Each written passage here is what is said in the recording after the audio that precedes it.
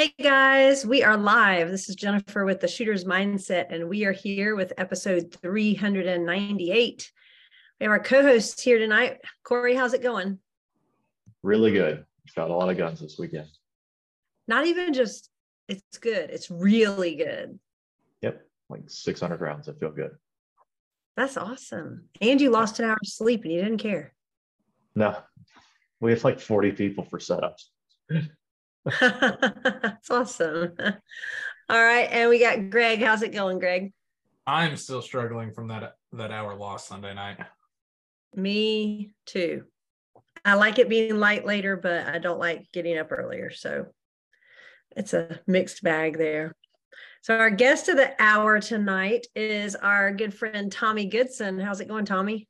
It is going good. Hello. And I feel you on the hour loss because it'll take me a couple of days to recover from that as well. So, yeah, I feel like I need a whole nother weekend to just like get it out of my system and then I'll be straight. But this week it's just not working. I'm tired when I come home. I want to take a nap and then I can't go to bed early. And then, it's just not working for me. These last few weeks, you ever have a weekend that you work so much, then you go to work to get a break? Yeah, you want to go back to work just so you rest. That's how the last couple of weekends have been. But it'll be worth it. It'll be worth it in the end. So it'll be good. So we wanted to hear about some new stuff that's coming close to us, which we're happy about. But for anybody that's unfamiliar with you, can you tell us a little bit about your history, your service, like how you got into shooting? Just kind of give us a Tommy in 2 minutes. Yes. So for anybody that doesn't know me, I'm Tommy Goodson. I live in Aiken, South Carolina, which is right on the Savannah River, border of South Carolina and Georgia. But I'm originally from Los Angeles, born and raised in LA, Southern California. I moved around a lot.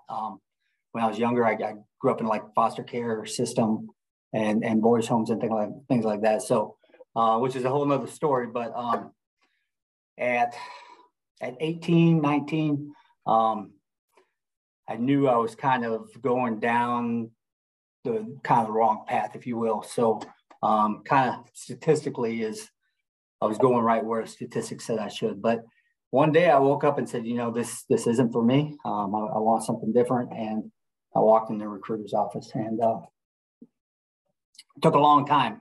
That guy worked his butt off trying to get all my high school transcripts from all over Southern California compiled. It took him 6 months to get my package ready to even send in. But that's what I did. I went in the Marine Corps recruiter's office and I left and I never looked back. So I did. I take that back. I went back one time and, I couldn't find much of anybody. The one guy I found, he was pretty strung out. And I started asking about different people, and most people were either dead, in prison, strung out, or like me, they just disappeared. And I was probably on that list of people who were there one day and gone the next. So yeah, I went in the military, and I wasn't ever homesick. I jumped in with both feet. I gave it everything I got. I kind of made it my lifestyle, and I went in the infantry, 0311. But I always wanted to progress. I never felt satisfied with where I was at. I always want to take things to the next level. So with that being said, first deployment, I tried to go like force reconnaissance. That's where I wanted to end up. For whatever reason, our company first sergeant would not let anybody on the first deployment sign up for the indoctrination. I had a lot of buddies that signed up, tried out, went. For whatever reason, the few in my company couldn't do it.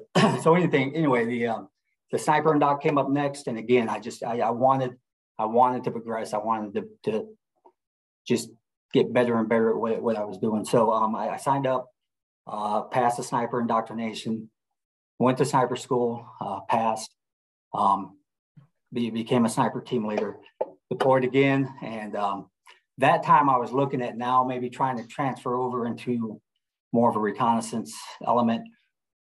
me and another guy got contacted from the school and asked if we would be interested in coming back as instructors. So that's the route I went. And we got back from that deployment, and I went back to the school, and that's where I finished out, was at the Marine Corps Scout Sniper School, one of the Marine Corps Scout Sniper schools. So that's my childhood and military in 2 minutes. So how did you get into, I mean, I know you were a sniper and you were shooting, long range precision with that, obviously, but there's a lot of people that are in sniper school and don't transition over to PRS. So what got you into the competitive side? So when I got out, I did not touch a bolt action rifle for a lot of years. And I started doing some security type work. I got into some specialized, like, SWAT type of security work at a remote site in Nevada.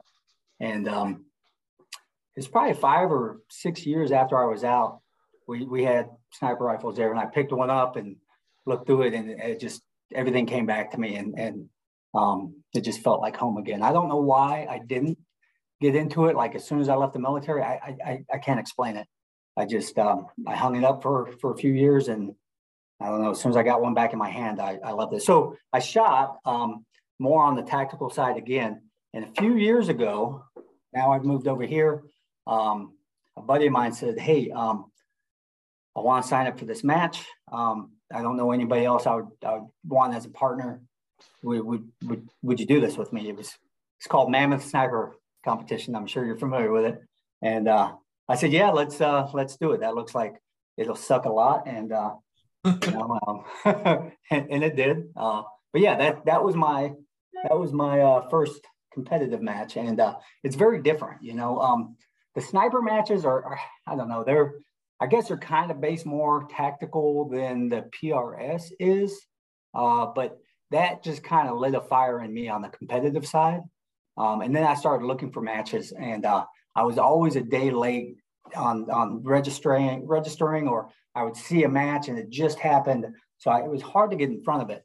And the guys from Accurate Ordnance, they used to host a small PRS style match. It wasn't sanctioned, but that got me my foot in the door.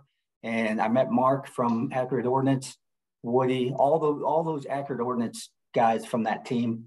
Very, very good ambassadors of the sport. Still friends with a lot of those guys to this day. But that was Brandon Zielinski at that time.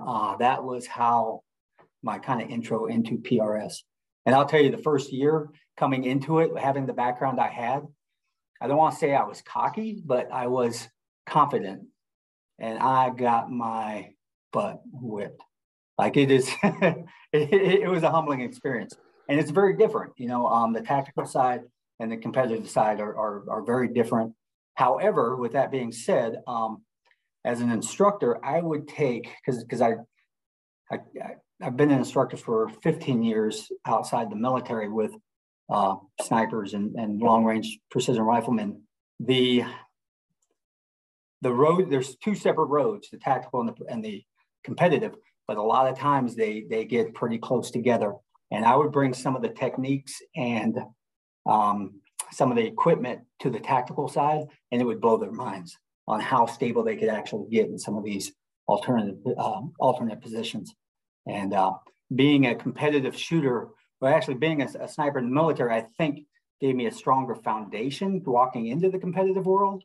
And I think the same applies. Like, one will make you better at the other. I don't expect a military or law enforcement sniper to go out there and do extremely well at the game. Just like I don't expect somebody that plays the game to be able to go out there and be inserted and land nav and find a target and sit there for 48 hours on target and all the other things that snipers do other than shoot. You know what I mean? So they're two very different worlds. Although, like I said, the roads get close sometimes. Now there are, and I'm kind of rambling here, but there are some guys on the East Coast here that I know from active military guys that do compete, and those guys are good. And I'm thinking back, man, when I was in that billet, like, the guys that are in there now, their skill level is way beyond what we ever dreamed was possible. So I think the competitive world really makes the other side stronger. Now, a lot of those guys will complain like, hey, it's just a game. It's not this and that. It is. And I agree with that. But it will also make you it'll make you much stronger at the other world, if that makes sense. Yeah, I think That's so. true. And I think if many of us ever tried to go and be snipers, we would get our tails beat at that because, yeah. You're not allowed to vape when you're doing the snipey thing. You got to swallow it. Oh, my word. Yeah. I hope that answers your question. I know it was a long-winded answer, but that was it. Mammoth sniper competitions where I started, and it planted the seed of getting out there and competing. And I loved it. I loved setting up. I was a sniper instructor for 15 years, almost 15 years with kind of a government agency that here in South Carolina. And I love taking things that I'd see at matches and taking them there. And I would work on different things though, because, you know, I knew who the good shooters were and I knew who the physically fit guys were. But what I didn't know was who can operate under mental stress. So a lot of the stages or the scenarios I would come up with, the shots were never hard. A little bit of physical fitness, but the mind, I would task the mind with something that they had to recall later. And then, so they're trying to multitask on a few different things. And then I'm in their ear the whole time telling them, hey, you got to hurry, you got to hurry, you got to hurry. If I had flashbangs, which I always did, I would throw a few of those just to kind of shock them. And then at the very end, I'd say, okay, now debrief me on what it was, and see, you'd be surprised at who can operate under mental stress and keep it together and who can't. And that's what I really needed to know being in that role that I was in. And it's not always the person that you think it's going to be, but it was a lot of fun. So I tried to take some PRS stuff, take it there. And even now I try to take some of that from the tactical world. I'm not trying to make a sniper competition. It's going to be a PRS match, but I try to get a little bit in there where you have to think a little bit as well.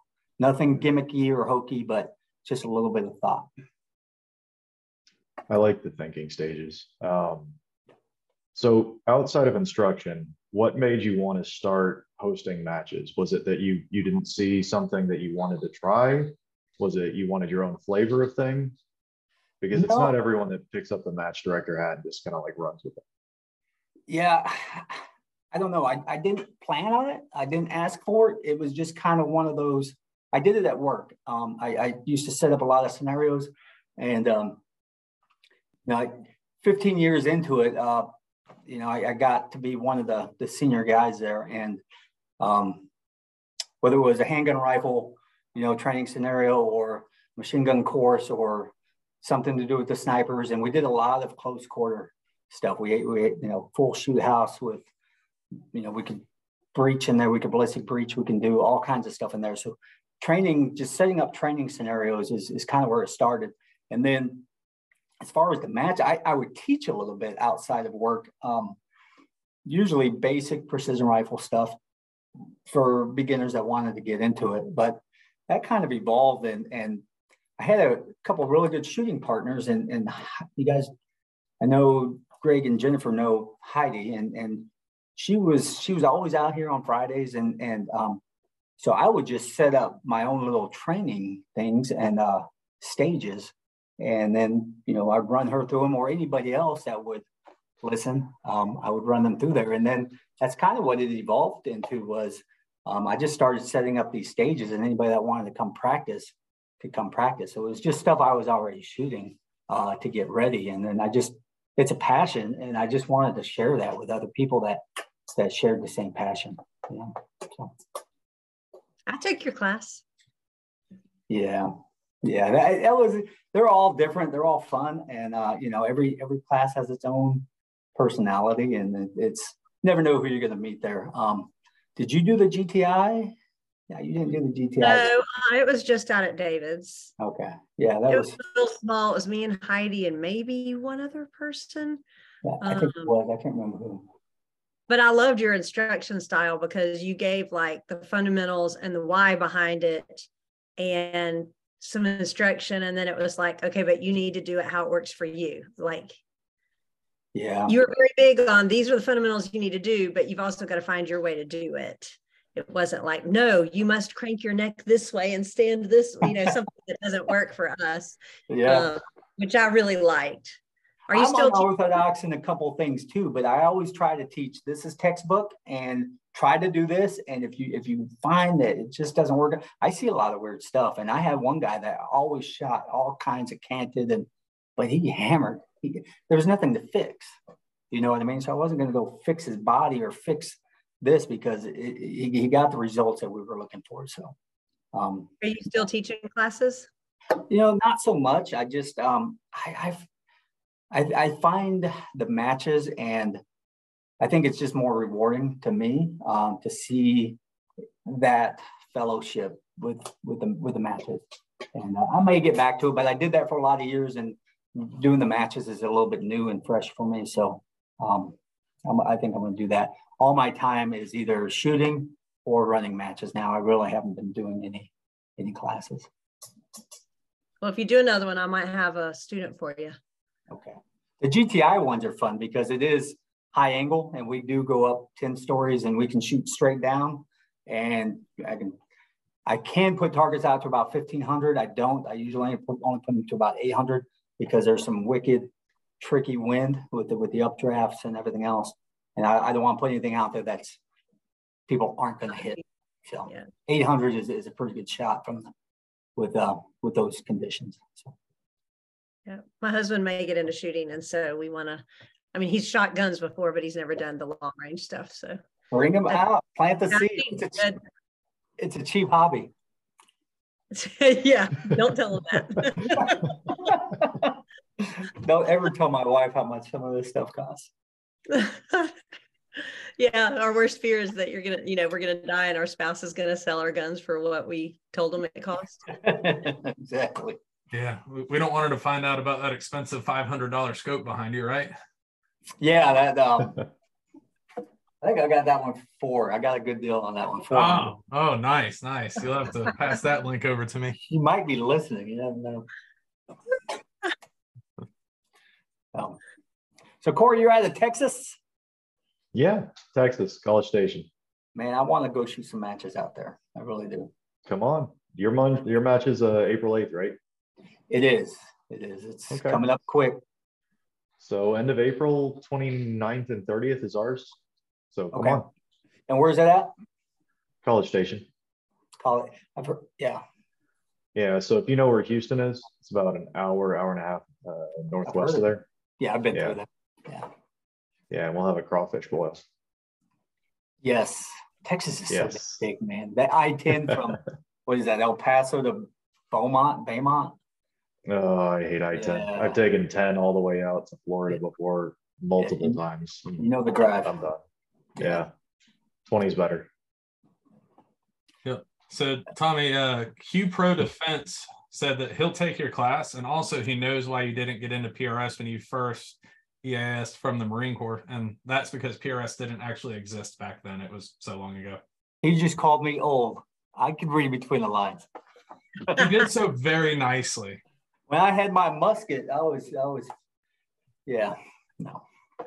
Yeah, that's is that why they're much better shooters now? They got rifling in the barrels. Yeah, that's probably why. Hey, Greg, it looks like you missed someone from Diane Goodson. She is listening. Damn it. Good night. Yeah. Well, moving right along. Phil D asked about your nest course. Who's that? Phil D. Hey, Phil. Phil D was in it. I think he was in one of the first ones. If it's the Phil D I'm thinking of, it is probably. Yeah.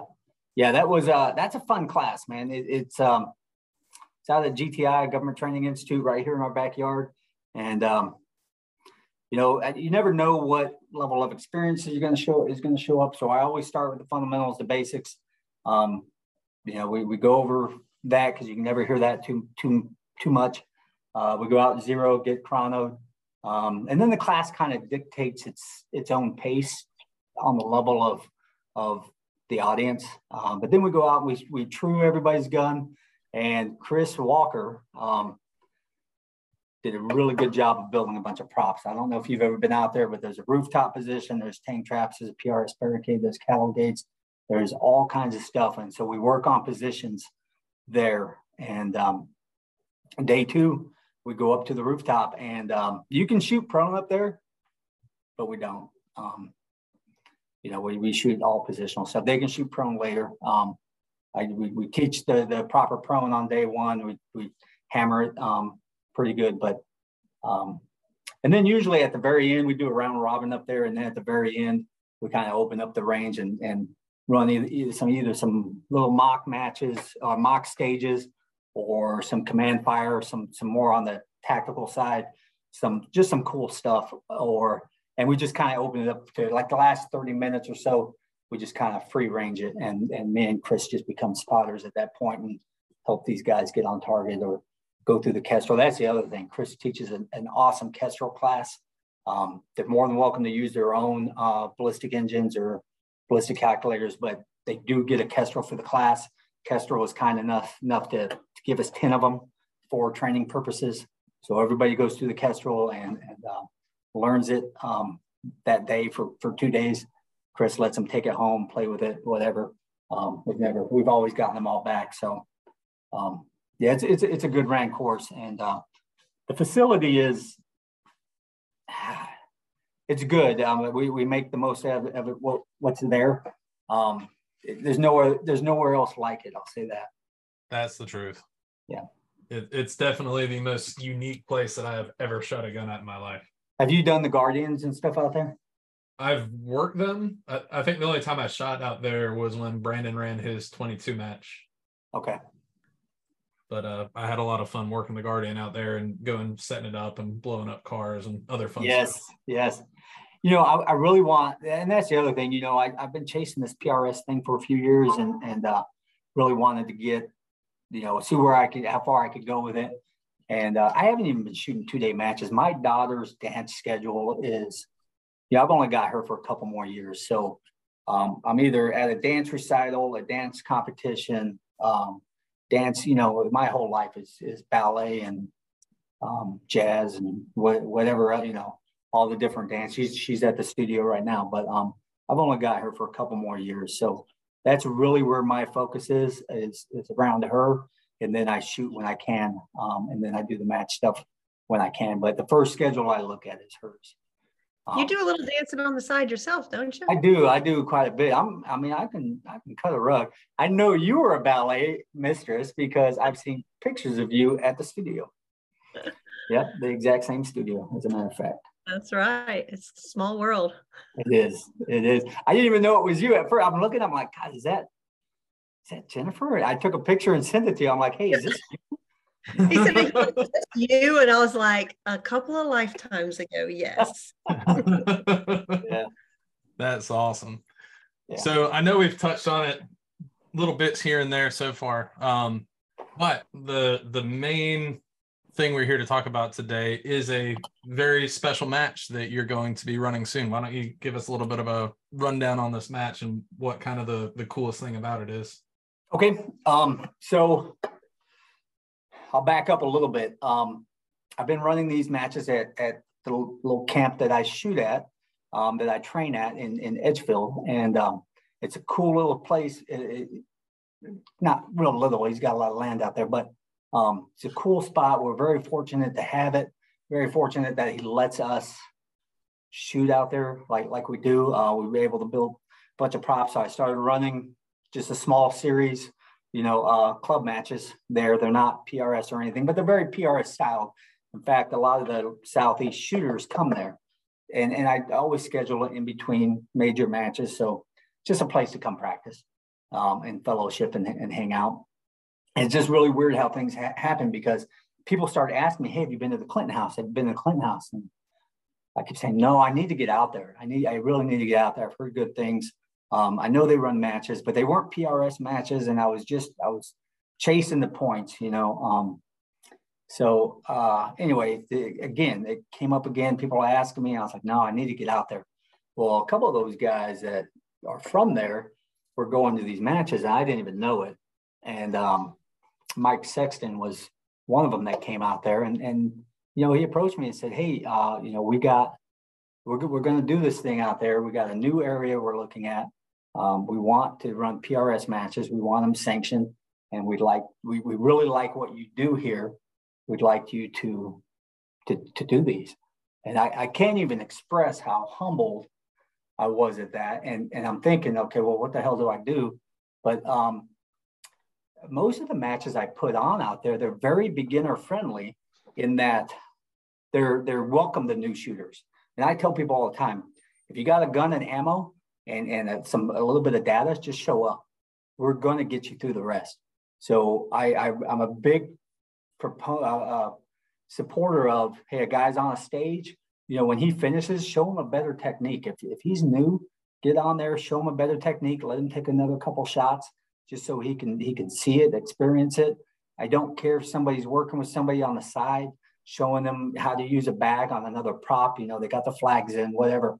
You can see if it works or doesn't work by what the reticle tells you. And that's what this was. It was more, it was think of the gap grind, you know, new shooters, but we weren't in a hurry. We had the time. We kind of limited it to 30 shooters out there, 10-man squads or 10 shooter squads. And we try to work with newer shooters, and people would come with gear and they would sell it, you know, to the new shooters. Some people would give it away. So it was very new shooter welcoming. Now the targets, I'm notorious for putting hard targets up because I would just put up stuff that I practice on. And I practice on things smaller than what you'll typically find at a match. So I've kind of found a balance now where before, like, I mean, some of those targets were pretty damn small. So anyway, fast forward, Clinton House, people from the Clinton House approached me and said, hey, we really like the way you present, you know, yourself, the sport. And I was blown away. So with that being said, went out, we looked at the Clinton House. There's a 240-yard firing line that we have. So you figure every 24 yards, there's a stage. So it's just, there's not a lot of walking, and I feel like it's adequate space, so they're not right on top of each other either, because that can get a little distracting when you hear buzzers and impacts all over the place. So I think it's adequate space and without a long walk. You know, I love Alabama. That hill sucks, but I love it. I mean, they put on an awesome match, awesome place, and I won't let it stop me from going there. K&M, nothing compares to K&M, but you will walk.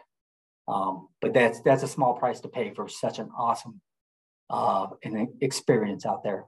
But this is just one spot. I didn't want a whole lot of, and they do have a lot of areas out there that we could use, but now you're looking at a few hundred yards or trying to shuttle people back and forth. You don't want a bunch of POV, you know, personal vehicles driving up and down.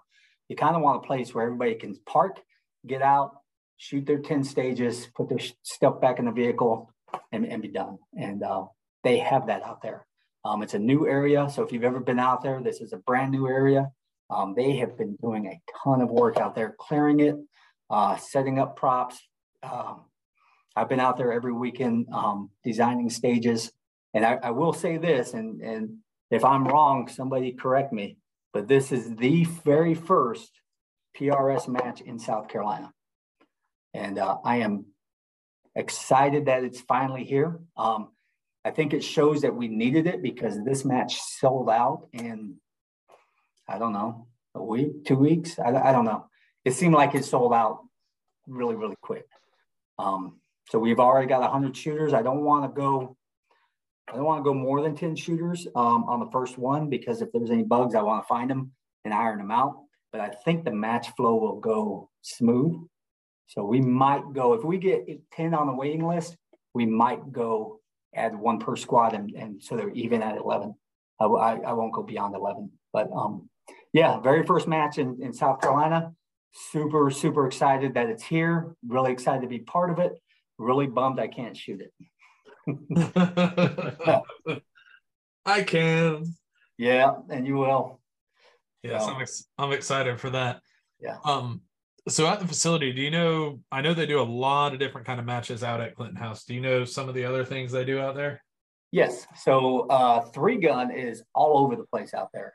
And I'm not a 3-gunner. I shot a lot of carbine. I did a lot of, I was on a shooting team at work, but it was all, carbine and handgun. A lot was done with the gas mask on. But the 3-gun I know is huge out there. I think they run some USPSA stuff out there. They just finished a DMR match out there, which is a sniper match. I'm not sure where there were snipers at. Anyway, they just finished that this last weekend. And maybe you know about this, the Gathering. Have you heard of the Gathering? Mm-hmm. What is that exactly? So it's basically a big, imagine a mini SHOT Show range day that's open to the public.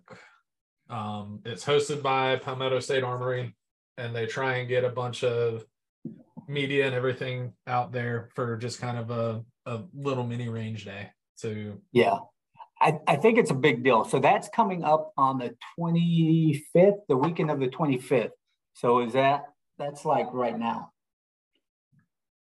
Yep. Oh, Sniper Bill said, don't forget about the PRS 22. Yes, and I'm getting to that. I'm not forgetting you. But so all those matches, right? You got handgun, you got 3-gun, you've got DMR matches, and they've got a ton of hunting.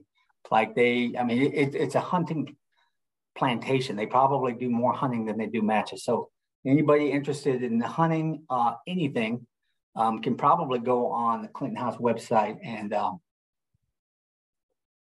thank you, Tony. And if you're interested in that, I know they have memberships there. So if you're interested, need a place to shoot, they also have 1,000-yard range, a lane. And so if you need a true rifle or anything, that's the place to do it. It's like 100-yard increments starting at 300 all the way out to 1,000. And then they also have the mile club. So they have a mile shot there, and they'll work with you. Mike will work with you. They were out there the other day, and they were all shooting a mile. I haven't shot it there yet, but I don't know if my little 6mm will reach out there, but Mike did it with a 223. What? Yeah. So that's a garbage excuse, sir. All right. Well, you shot a mile with 223 or 1,000? I swear he posted that he shot a mile with a 223. And most people, I'd just be like, belong. Well, Mike did, but I thought you were saying you did. I was like, no. Yeah, no. Mike is people. Mike is, if you're in South Carolina and you want to do something, that is the place to go. Yeah. I am blown away by the facility and what they offer and what they're putting into it. Like we were just talking before we started, how MPA, Eric, every time I go out there, he's put so much into it. And it's such a joy to go back there and see what he's done next. And it's always a different place than the time before, because he puts so much work into it and improves on it so much. And that's that's the feeling I'm getting from the Clinton House. I go out there on the weekends, and every time I get there, I'm like, holy crap, you guys have been busy, with backhoes and skid steers and all this other. I mean, there's like serious heavy equipment out there. I was going to post a video of us moving some of these boulders and things with this big track hoe and a diesel dump truck. And I mean, I don't even know where they get all this equipment, but it's there and it's being put to use for this match. So it's cool to be a part of it. It is cool. So I have a few more questions, but wanted to, before I lose it in the comments, for one thing, wanted to kind of share what Tony Muni has put in there. He said that the truth about Tommy Goodson is he's an ambassador of the sport with nothing but the highest respect for inclusion of everyone present, being a beginner, fighting frustration of gear and my own inabilities, all while he gives words of encouragement and explains what he sees calmly and with a smile. And I got to say, that's exactly the Tommy that I know also, because I've been shooting with you, what, gosh, 3 or 4 years at least. Gone to many matches. The first time I ever used a tripod was because you were like, come on, just try it. You can use mine, just try it as a rear support. I do not sound that country, but go ahead.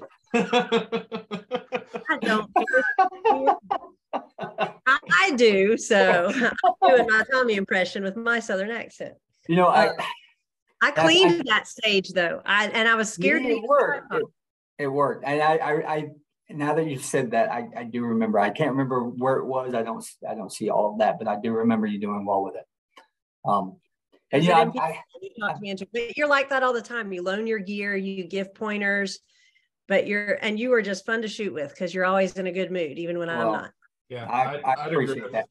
And I just have such a passion for this, and I assume everybody else does, and it's just such a good time. Even a bad day out there is still better than doing something else. And the other thing is, and I see it a lot in the on the work side and some on the match side too.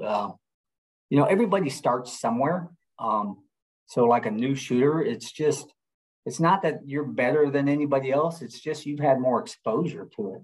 You know, you put a computer in front of me or something like that, and I'm totally lost. Like, you know, everybody has what skills they have because of time and exposure. And I've had a lot of exposure to this, and I've been fortunate, I feel, in the right place at the right time to be where I was. And yeah, so new shooters, I mean, there's nothing to say that I can't teach a guy his very first day in, you know, 5 years, he's on the top of the world winning the golden bullet. You just never know where somebody's going to go, but everybody has to start somewhere. And the newer shooters, it doesn't make you any better or worse than anybody. You got to leave your ego at the door, you know, leave that stuff at home, and you know, just treat people with respect and try to make a good learning environment. And that's the other thing. Like, people learn at different rates and different ways, I guess. So being able to read somebody and what they respond to and what they don't. And I was really bad at the beginning. Like, I would be really intense about things like, hey, got to get in there, got to do that, you know, really intense. Well, that intensity brings tension. And now you got a guy in there just all tensed up. So I think having more of a mellow tone, being relaxed with your presentation, just kind of breeds relaxation, which is going to transition into a better performance. So hopefully that made sense. It does. So your match at the Clinton house, is it going to be, I have to miss it because my sister's getting married, and like, that's a good excuse. I can't. You got to be there. No, you got to be with your sister's wedding. I got to be in Charleston for my sister's wedding, so I got to miss it. So are there going to be other ones that I can get to, or is this a one-time thing?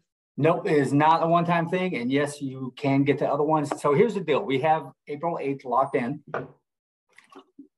We have other dates in mind. And I've been dealing with Andy Slade, who is the Atlantic Coast Regional Director.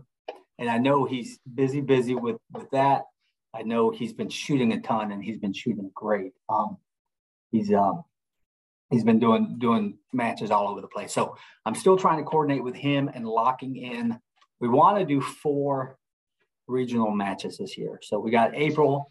The other thing is, you know, I'm looking at the Atlantic Coast, and I don't want to step on anybody else's match. So I'm looking at their dates. And then because we're butted right up on the Southeast, I'm looking at MPA, Alabama, everything in the Southeast region that's close. Okay, I want to stay away from. Plus, I want to shoot those matches.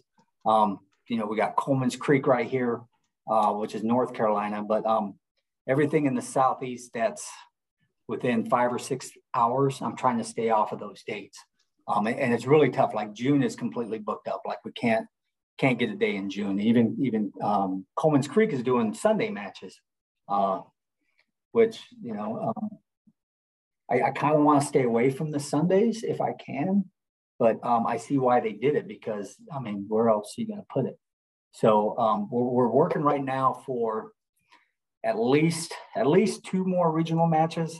We're trying to lock in the dates with PRS and get those approved. We have some dates. I got to get approval from the regional director. And hopefully by then, any bugs will be worked out.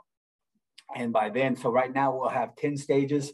Now we can go back and this year start putting stuff in between.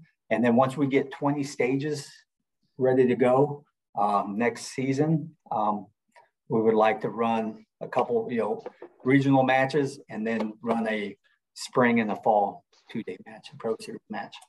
I was going to ask you about what your goal is. Are you working up 2 days? 100%, yes. So that is the goal. Yeah, I'm going to have 4 2-days within 2 hours of my house. That in our region needed that, like in a bad way. Now I got guys coming from Tennessee, from Atlanta, for that little match I do that it isn't even worth points. They just like to come shoot it, and I enjoy their company.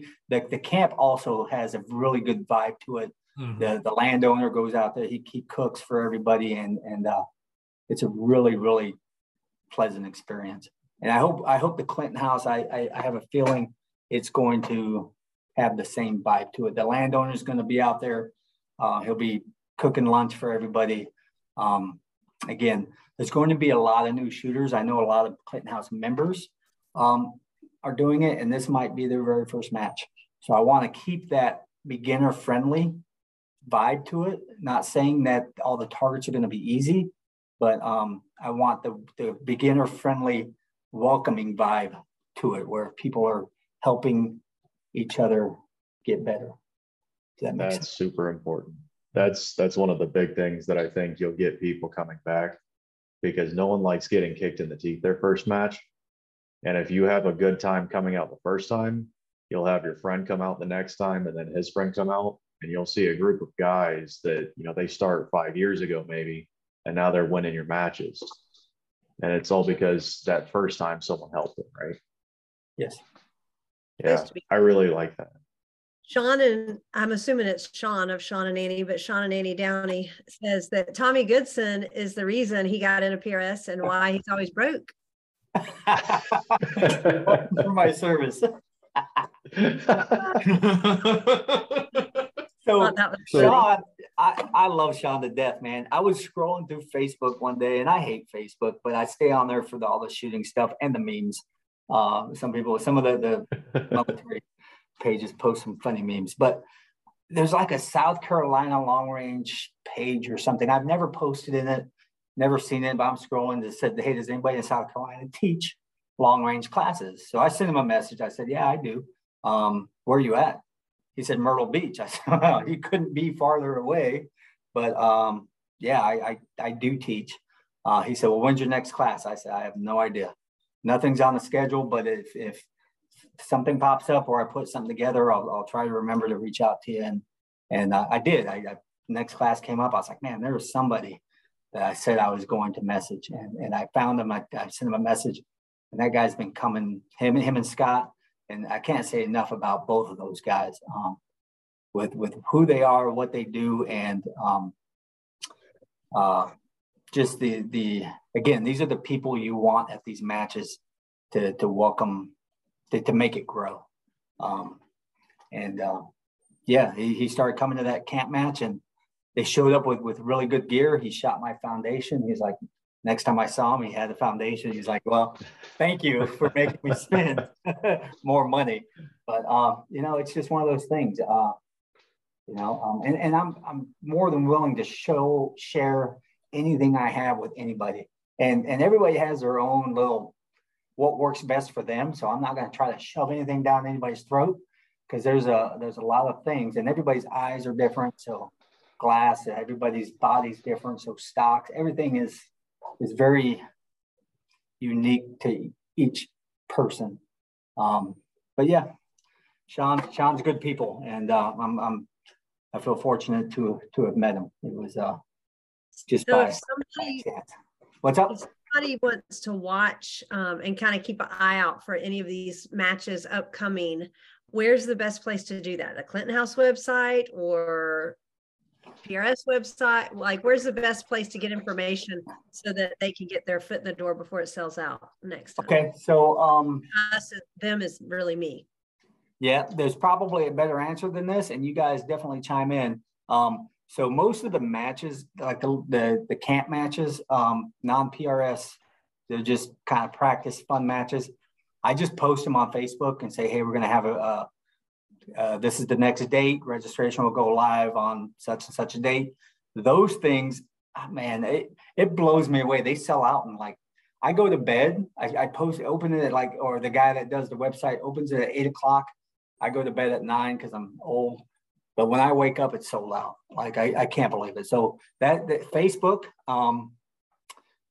the other one would be the PRS website, because the Clinton House match is in the Atlantic Coast schedule.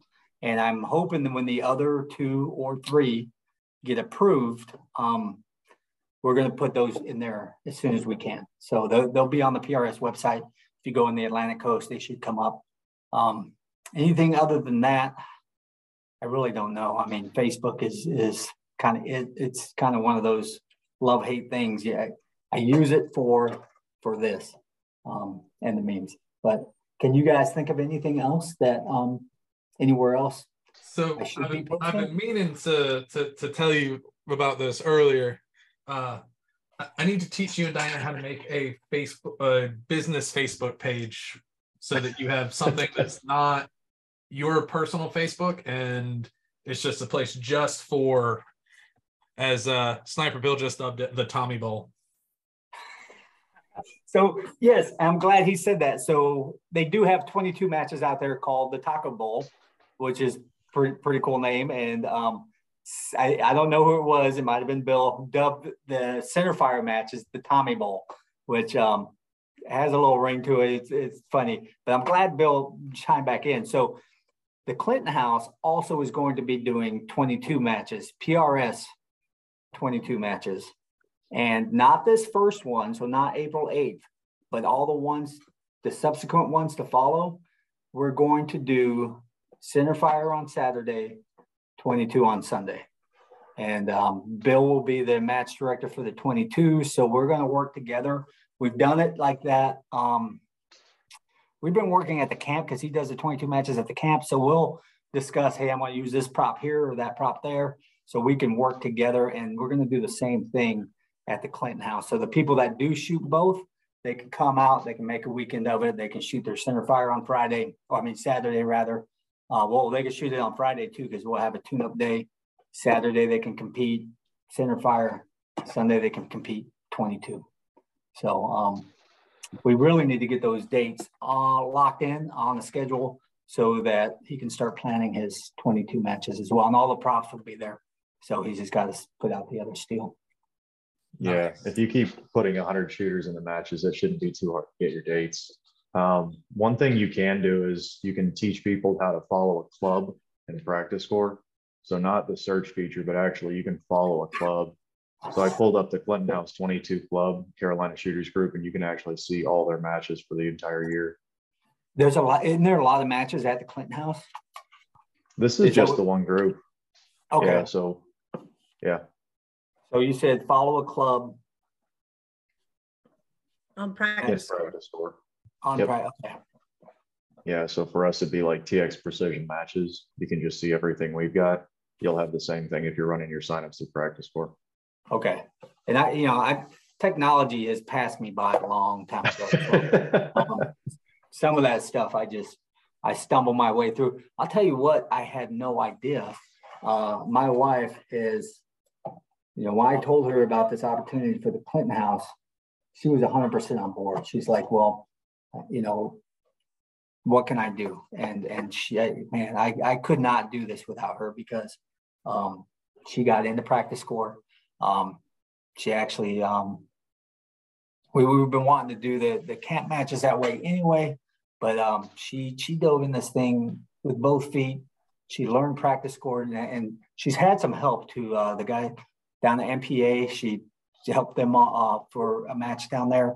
Learned a lot from Jill. We had Christy Hembry on the phone a couple of different times trying to walk her through it. It was all gibberish to me. I had no idea what they were talking about. Greg Cannon, thank you for all your help getting us through this. Just getting people registered and squatted and everything like that. She's nervous as heck about the scoring side of it. So we're going to use practice score for the next non-PRS camp match, just as a kind of a practice run to see how it all goes, which is this weekend. It's March 18th. And so we're going to use it for that. And, you know, she went out and she went, because Clinton House is like, well, we got Kindles, you know, you can use these. We got this, we got that. She went and bought 12 Kindles. She's like, if we're going to do this, I need it in my hands. I need to play with it. I need to learn it. We're going to do it right. So she went and bought 12 Kindles. That's one master, 10 for the match, and one extra in case something goes down. She bought all the charging stations. You think I spend money on guns? She's been spending money on Kindles. But yeah, she bought all the backup batteries. She put together these boxes that have a clipboard in there for the paper backup, the little shot, the hit counter clicker. We got some shot timers. I don't have all the shot timers. Personally, I'm going to borrow some of those. I've already got them locked on, but man, it's such an investment that nobody thinks of front. It really is. And I know, you know, but like if you're going to do it and you got 10 stages simultaneously, so that's 10 tablets. One is a backup, so that's 11 plus a master. Those shot timers are anything but cheap. And then, you know, even the clipboards and the little waterproof, you know, boxes for the stage boxes for everything to go in. It just all adds up. And then, you know, you throw in steel and, you know, we won't even talk about how much hooks and all those things are, but yeah, it's not something you can do overnight. That's for sure. But, yeah, it adds up super quick. So we're about at the midpoint of the show. Remember, if you're watching us live on Facebook, ask any questions you may have in the comment section of the video. We'll ask it live on air. Other ways to catch us, you can check back on the Shooter's Mindset Facebook page. The videos all stay up there forever. Usually upload to all the podcast apps the night after the show. And then finally, everything is finally on the Shooter's Mindset YouTube page. Nice. Long weekend. Finish that. So all of our episodes up to now are on the Shooter's Mindset YouTube page. That's a great place to look all the way back to episode 1, the many moons ago, before any of the three of us were actually on the show. So that'll be fun. You guys have been doing this a long time, haven't you? Yeah. This is 380 or something? 398. Holy crap. Yeah, you've been doing this as long as I've known you guys. Yeah, I've been doing it since 2015. Yep. Oh, but that was prior PRS, right? You were doing it for. You're doing 3-gun and USPSA shows mostly at that time. I had no idea. And then I got into PRS, like all my contacts were PRS. So. And I'll tell you, I've always liked the name of it because mindset was so huge in anything really, from the tactical side to the competitive side is, I mean, what the mind can do and what you can tap into, and you can get into the psychology behind getting into flow states and being able to pull yourself out to make conscious, to see things and then make where you're operating on a subconscious level and then coming out of it to make things more of a conscious action and then slipping back into a flow state where I mean, I've been in times where I watch my hands work and I'm a spectator. You know, I can hear birds, I can hear people talking, I can hear conversation, time slows down and everything is just perfect. And being able to recognize that and then being able to tap into it and use it to your advantage. There's some books written on flow state. If anybody's interested in that, there's quite a few books and some video seminars and things on it. And it's just amazing what the mindset and the mind can do it, and you can kind of steer it that way.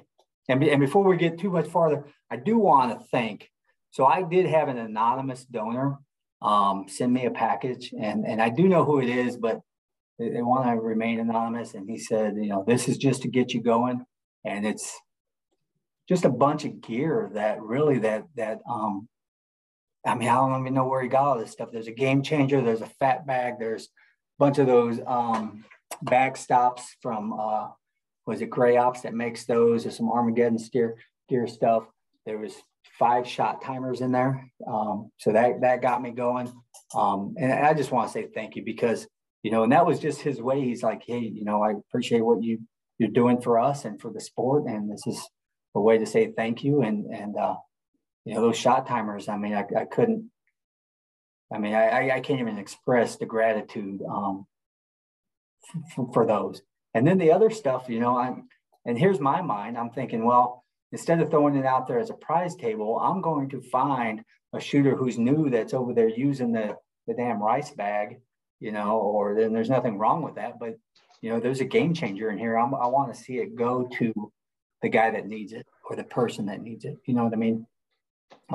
As opposed to somebody that already has one or you know what I mean? Like, I don't know if that's the right thing to do, but that's just kind of how I feel. I'm going to try to find somebody that can really need it. And then it'll go there.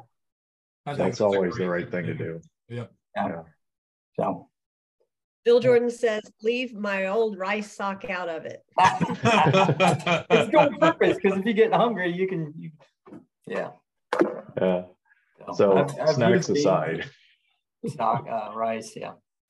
Yeah. Anyway. So you kind of touched on what you want the kind of culture of your match to be, but every match director has kind of like a style and, you know, targets, positional prone. What do you think your match is going to be? What kind of flavor is that?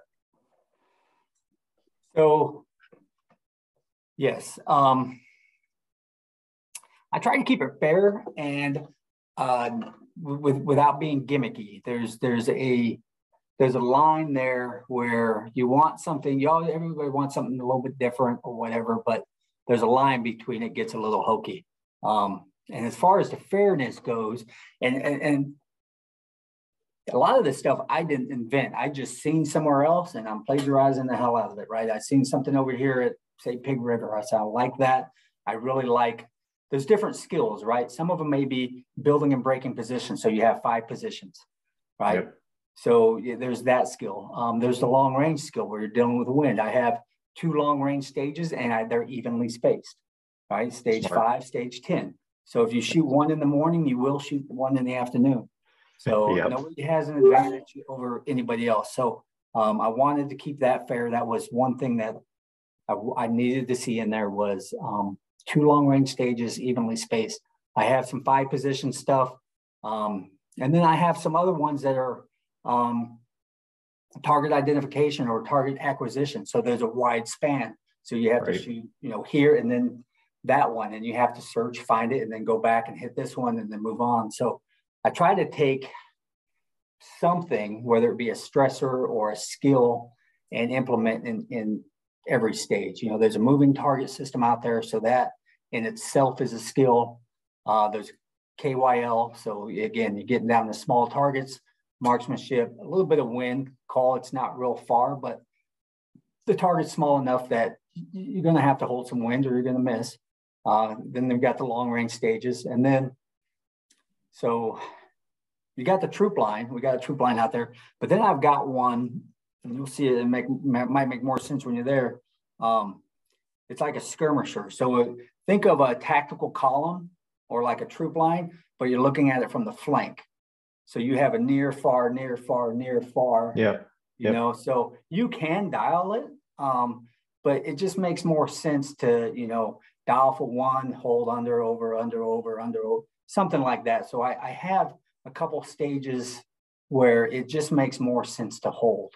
Now, nothing says, I didn't put in there that you cannot touch your scope. I have nothing against that.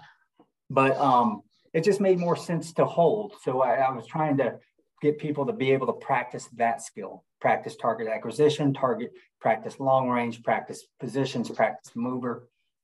Again, whether they're tactical snipers, military, law enforcement, whatever, or just a competitor, you know, and this is a competition, but in my mind too, I'm just honing skills. Like these guys are coming out here, they're practicing for whatever to win at points, or in case they ever have to face this in a real life scenario, you know what I mean?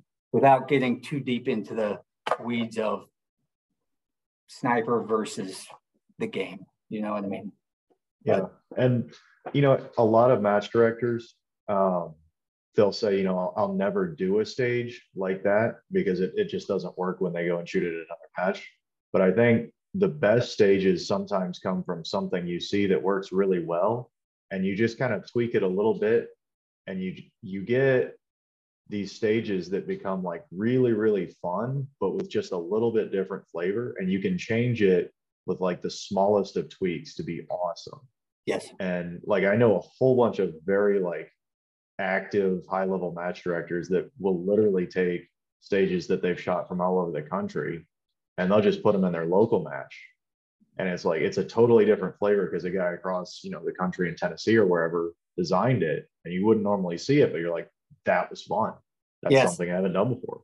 And I like exactly what you said, and that's kind of, there's some things that are original to me, and then there's some things that Josh Bandy at Pig River, one of the stages or what I shot there, you know what I mean? And I'm not ashamed to say, I mean, that's where this idea came from. Like, I didn't design it, he designed it, and I'm going to use it because it was a fun stage, and I want to share that. You know what I mean? It's a compliment to Josh, right?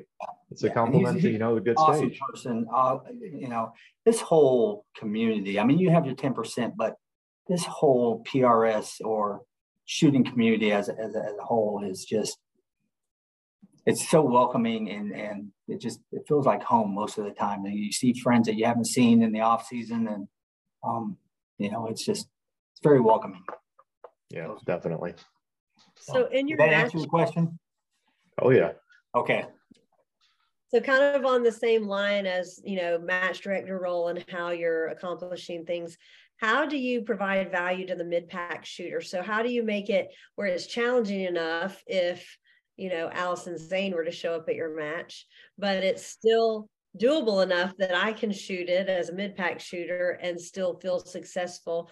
Or even a beginner, if I were to bring a brand new shooter, a beginner, have them actually have fun, because nobody wants to go home not hitting anything.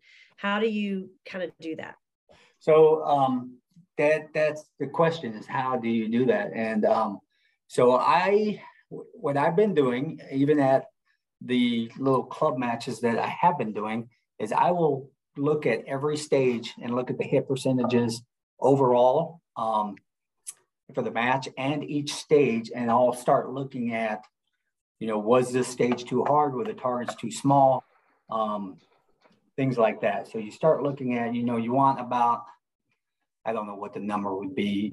If everybody's shooting 2 on it, the stage is inappropriate. If everybody's cleaning it, it might be too easy, and you can have a couple of those. So people walk away feeling, if they make a minimal mistake, of course, they may drop a point or 2, but it's okay to have some of those easier stages in there. But for the mid-pack shooter, I think what's really important, especially for newer shooters, and this is more on a safety side of things, this first match is going to be 105 seconds. So it's a minute 45, and I think that is going to make people not feel so rushed. Now, some of the new shooters may still feel the time pressure, but it shouldn't be as bad. And here's my thing, from a competitive or from a tactical side. When I shoot a shot, I'm 100%,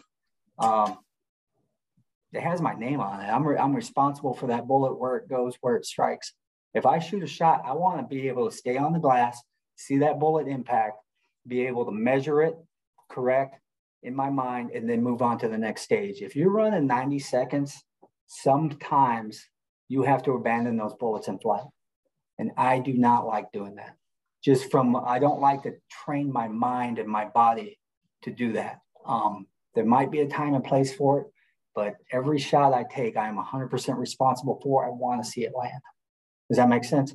So 105, I think you can take the shot, you can have good follow through, you can spot the shot, you can make your corrections, you can move to the next prop, next position, and do the same thing, and apply good fundamentals without feeling right. Even good shooters, at some point, I've shot stages where once I get my wind, okay, it's there. Now I just abandon every bullet in flight because there's no time to watch it.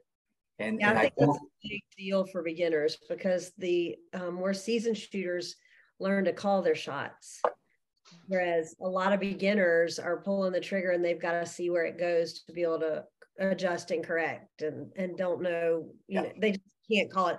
Where some of the guys that do this all the time, I mean, you're one of them, Tommy. I know that you can pull that trigger and you know where it's going before it hits. You don't have to see, you know, if you've pulled it one way or the other. I mean, outside of wind maybe being a variability, you know, you can pull the trigger and move. Yeah, I can and I do, and I don't. I would rather stay on there and spot it. You know, another thing though too is you're talking about the mid pack shooters or every shooter for that aspect. I know what the wind is at the camp. I can set the targets up appropriate. Clinton House has some wicked wind out there, so if I put everything out there at a minute and a half targets, it's going to be a rough day for everyone, even the top shooters. So I think the target size really, the typical weather conditions or the typical wind conditions should dictate the target size for the appropriate target size in some cases. So in this case, you know, some of those stages, especially the long range ones, I mean, you got to give them something that's hittable. Does that make sense? So, and I think we're doing a really good job with this. I don't think anybody's going to clean it, but is every target hittable? Absolutely. So if somebody cleans it, man, kudos on them, because sometimes the wind is tricky, especially when you get to the one particular side of the range. It just does weird stuff. And one shot may be different than the next. And you may see the impact, adjust, fire again, but by that time the wind has already changed. You know, you should have shot the same shot that you just missed, and sometimes it's like that, and is what it is. But yeah, I think the time that given that few extra seconds on the time will help the newer shooters. Having hittable targets out there will help everybody. Nobody should walk away not hitting anything from this. It's just the targets are going to be hittable, but yet there'll be some challenges for even the seasoned people. So how did we went through some nicknames earlier, but how did you get the nickname Hammer Time Tommy? Hammer Time Tommy, from you actually. I got that from you and Jennifer. So and I hadn't heard that in a long time. I thought that one died, but I appreciate you bringing that back. And you still have the sticker on your car? What's that? You still have the sticker on your car? No, I don't have that car anymore. Oh, somebody may have that sticker on that car, but it's not me. So we talked about it, but for anybody that don't know, I was at a match and I had all my practice ammo that I shot and it was shooting great. And then we get there for the tune-up day and none of my match ammo will chamber. It will, but I've got to beat the bolt forward. I've got to beat the bolt handle down. And I couldn't figure out what the heck was going on and why none of it would chamber. It was all loaded with the same dies. I just couldn't figure it out. And Tony Paskill was actually the one. He said, "Hey, do you wet tumble?" I said, "As a matter of fact, I just started." He goes, "Yeah, there's your problem right there." So nothing against wet tumbling because they come out really, really clean, really pretty. But if you do, you probably should chamfer and deburr every time. Because what had happened was, I think some of those steel pins had rolled the top of the bullet, the top of this here, rolled that down. And I've seen it happen to other people. And I've been in places where they're trying to file that burr off of there. I didn't have a file. What I had was a hammer. So I used my chamber to basically roll that back and resize my brass in a Airbnb the night before the match.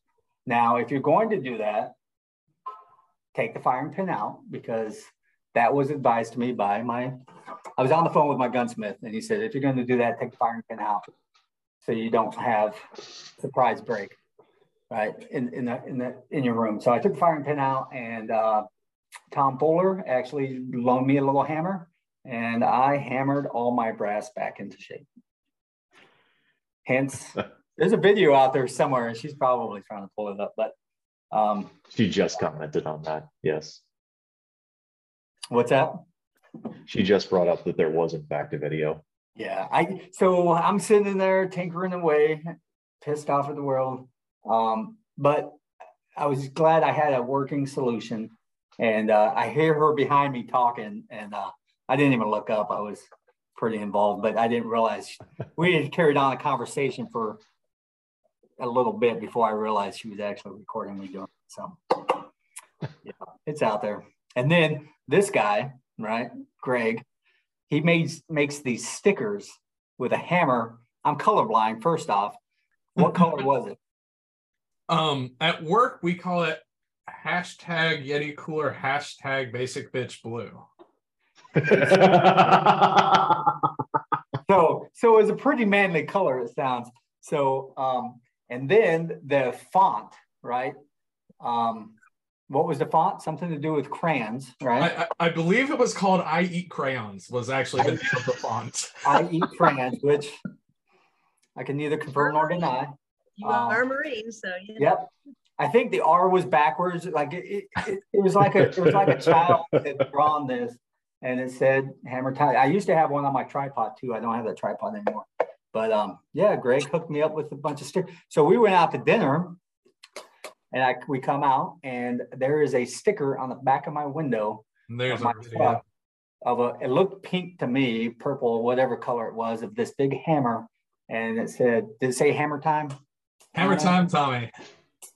Yep, nice. With some backward letters and all. It looked like a Marine wrote it, is what it looked like. So, but also we got to bring up the point. The sticker was there after dinner, but you didn't notice it getting into your truck or out of your truck or loading the truck that morning to head to the range. So at one time, I guess I was a trained observer, but not that day. It was like 24 hours later before he noticed. He was like, "Who put that sticker on my car?" Yeah. So, I mean, with friends like that, I know, right? We could just roll right into the next one. If you were to pick one thing that contributes to the growth of the sport, what do you think that is? Friends like me. I think it's people being of service. You know what I mean? So just people got to leave their egos at home and try to help the next person. And then what's going to happen is when that person gets there, gets comfortable, gets better and better, what are they going to do? Hopefully they will culturalize that behavior and do that for the next person, right? Be of service to the new shooters. That's the future of the sport anyway. You know, the younger people coming in, whether it's youth or just even the new old people, it doesn't matter.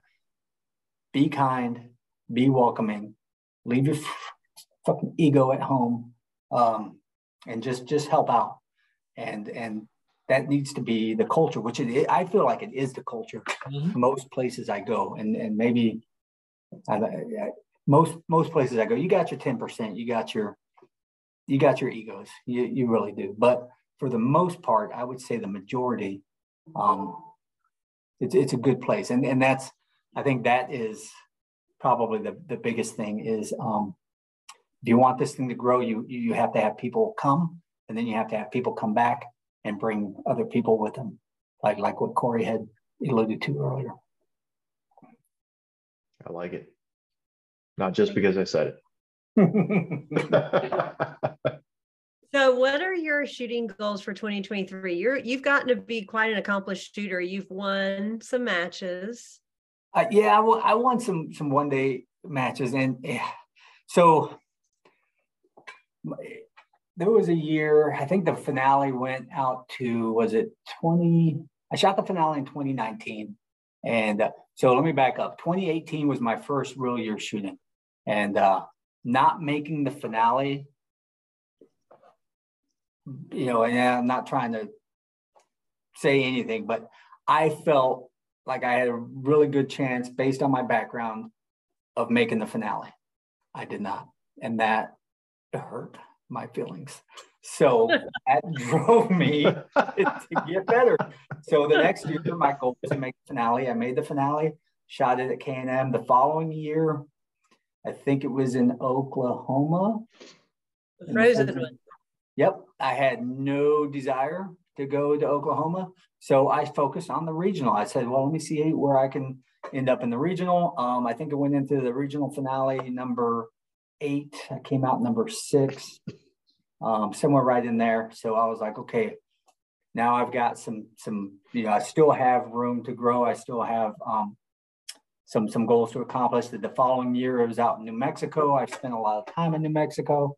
I didn't want to go back to New Mexico. So again, I didn't chase the 2-day stuff. I actually shot the Atlantic coast because I'm in the Atlantic coast, but all the matches were in the Southeast because South Carolina didn't have any matches. So I looked at the finale is what I did. And the finale was in Mississippi, 8 hours away versus Frontline, 4 hours away. So I shot the Atlantic coast and I did okay.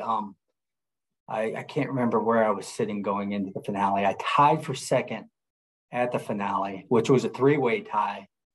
So I ended up fourth in the finale, and I think it was 4th in the region as well. So and it was by 1 point. I think it was by half a point outside of one of the regional trophies. So I think this year, I really want to have fun. I'm kind of switching gears to the match director thing, and that I was asked if I would do it. I want to do it. I want to be a part of it. I also still want to shoot. So I'm going to try to do all the MPAs. I want to support Coleman's Creek. So I want to shoot there. I want to support Frontline. I want to shoot there. I really like Pig River. It's getting a little bit outside of how far I want to drive for one day, but I'm going to see where I can do in the region again. I shot one match so far. I won that. It was a great match, MPA. A lot of good shooters there.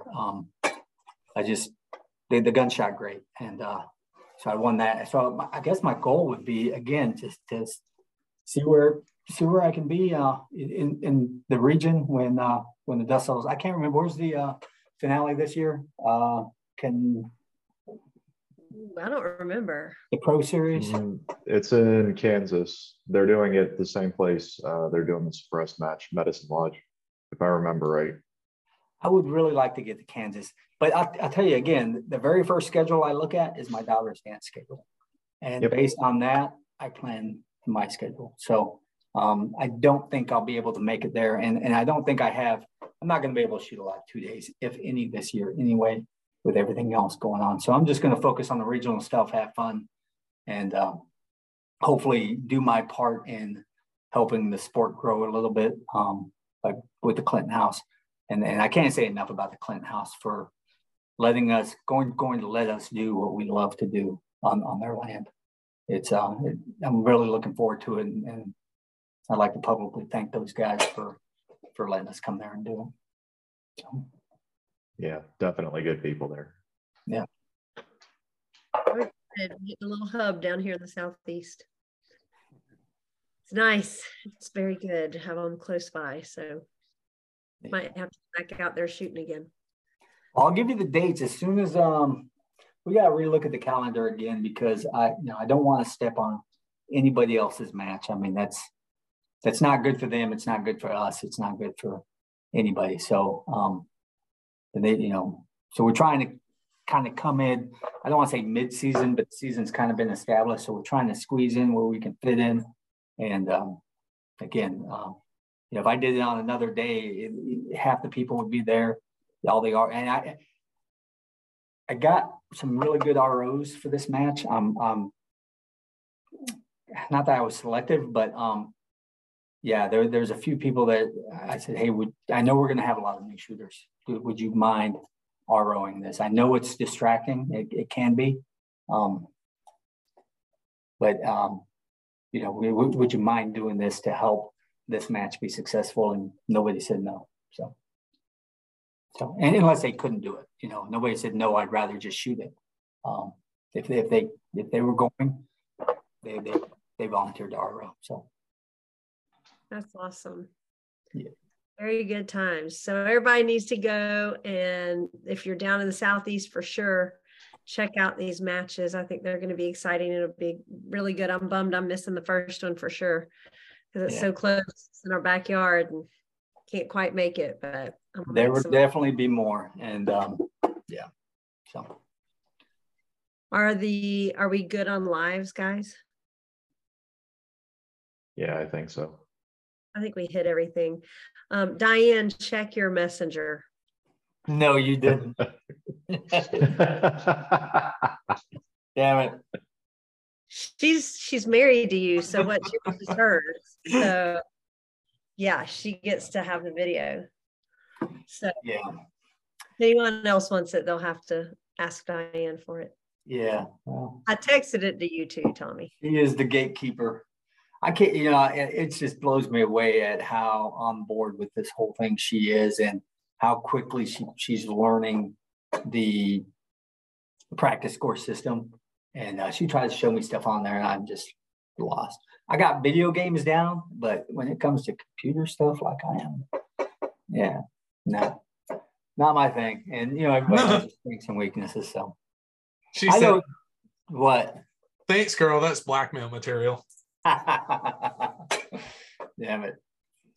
The best part is at the end of the video when he realizes I'm video and he's like, oh.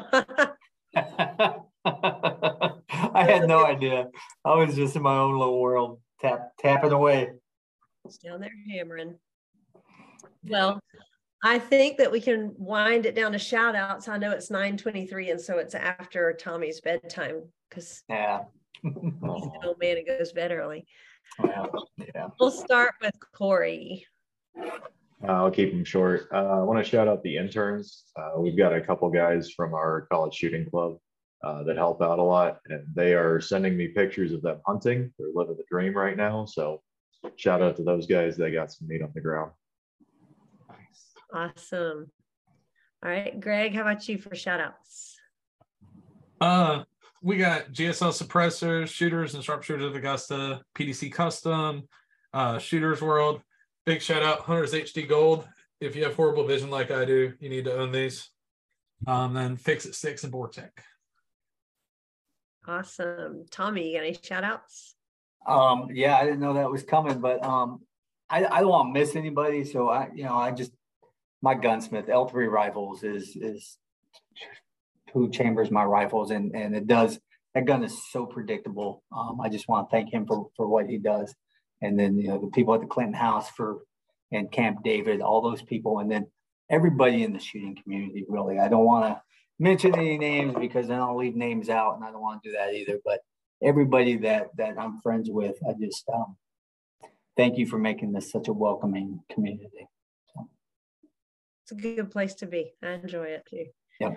Right. And for shout outs for me, I just want to shout you out, Tommy, for spending a couple of hours with us on your Tuesday night. I know you're really busy with dance schedule and your own shooting and trying to match direct. I see what you did there. And everything else. So we do appreciate you staying up late with us. And we appreciate everything that you're doing for the shooting sports and bringing a match to South Carolina, because that's huge, really, for those of us that are here in this area. I remember when I first got into it, the closest thing was, I think, 6 hours. So even for regional matches, there was nothing close by. So really appreciate you being willing. I know it takes a ton of time, and I know Diane is putting in a ton of time. So we appreciate y'all's family, bringing this to the Southeast. It's a wonderful thing. And then I always shout out my husband for putting up with me doing all these crazy things, and killing our Tuesday night. He got home, he's like, you want to go eat dinner out? And I was like, have the show. So shout out to him for letting me do all this craziness that I do. So, and with that, it will be a wrap for episode 398, and we'll see y'all next time. Thank you very much for having me on.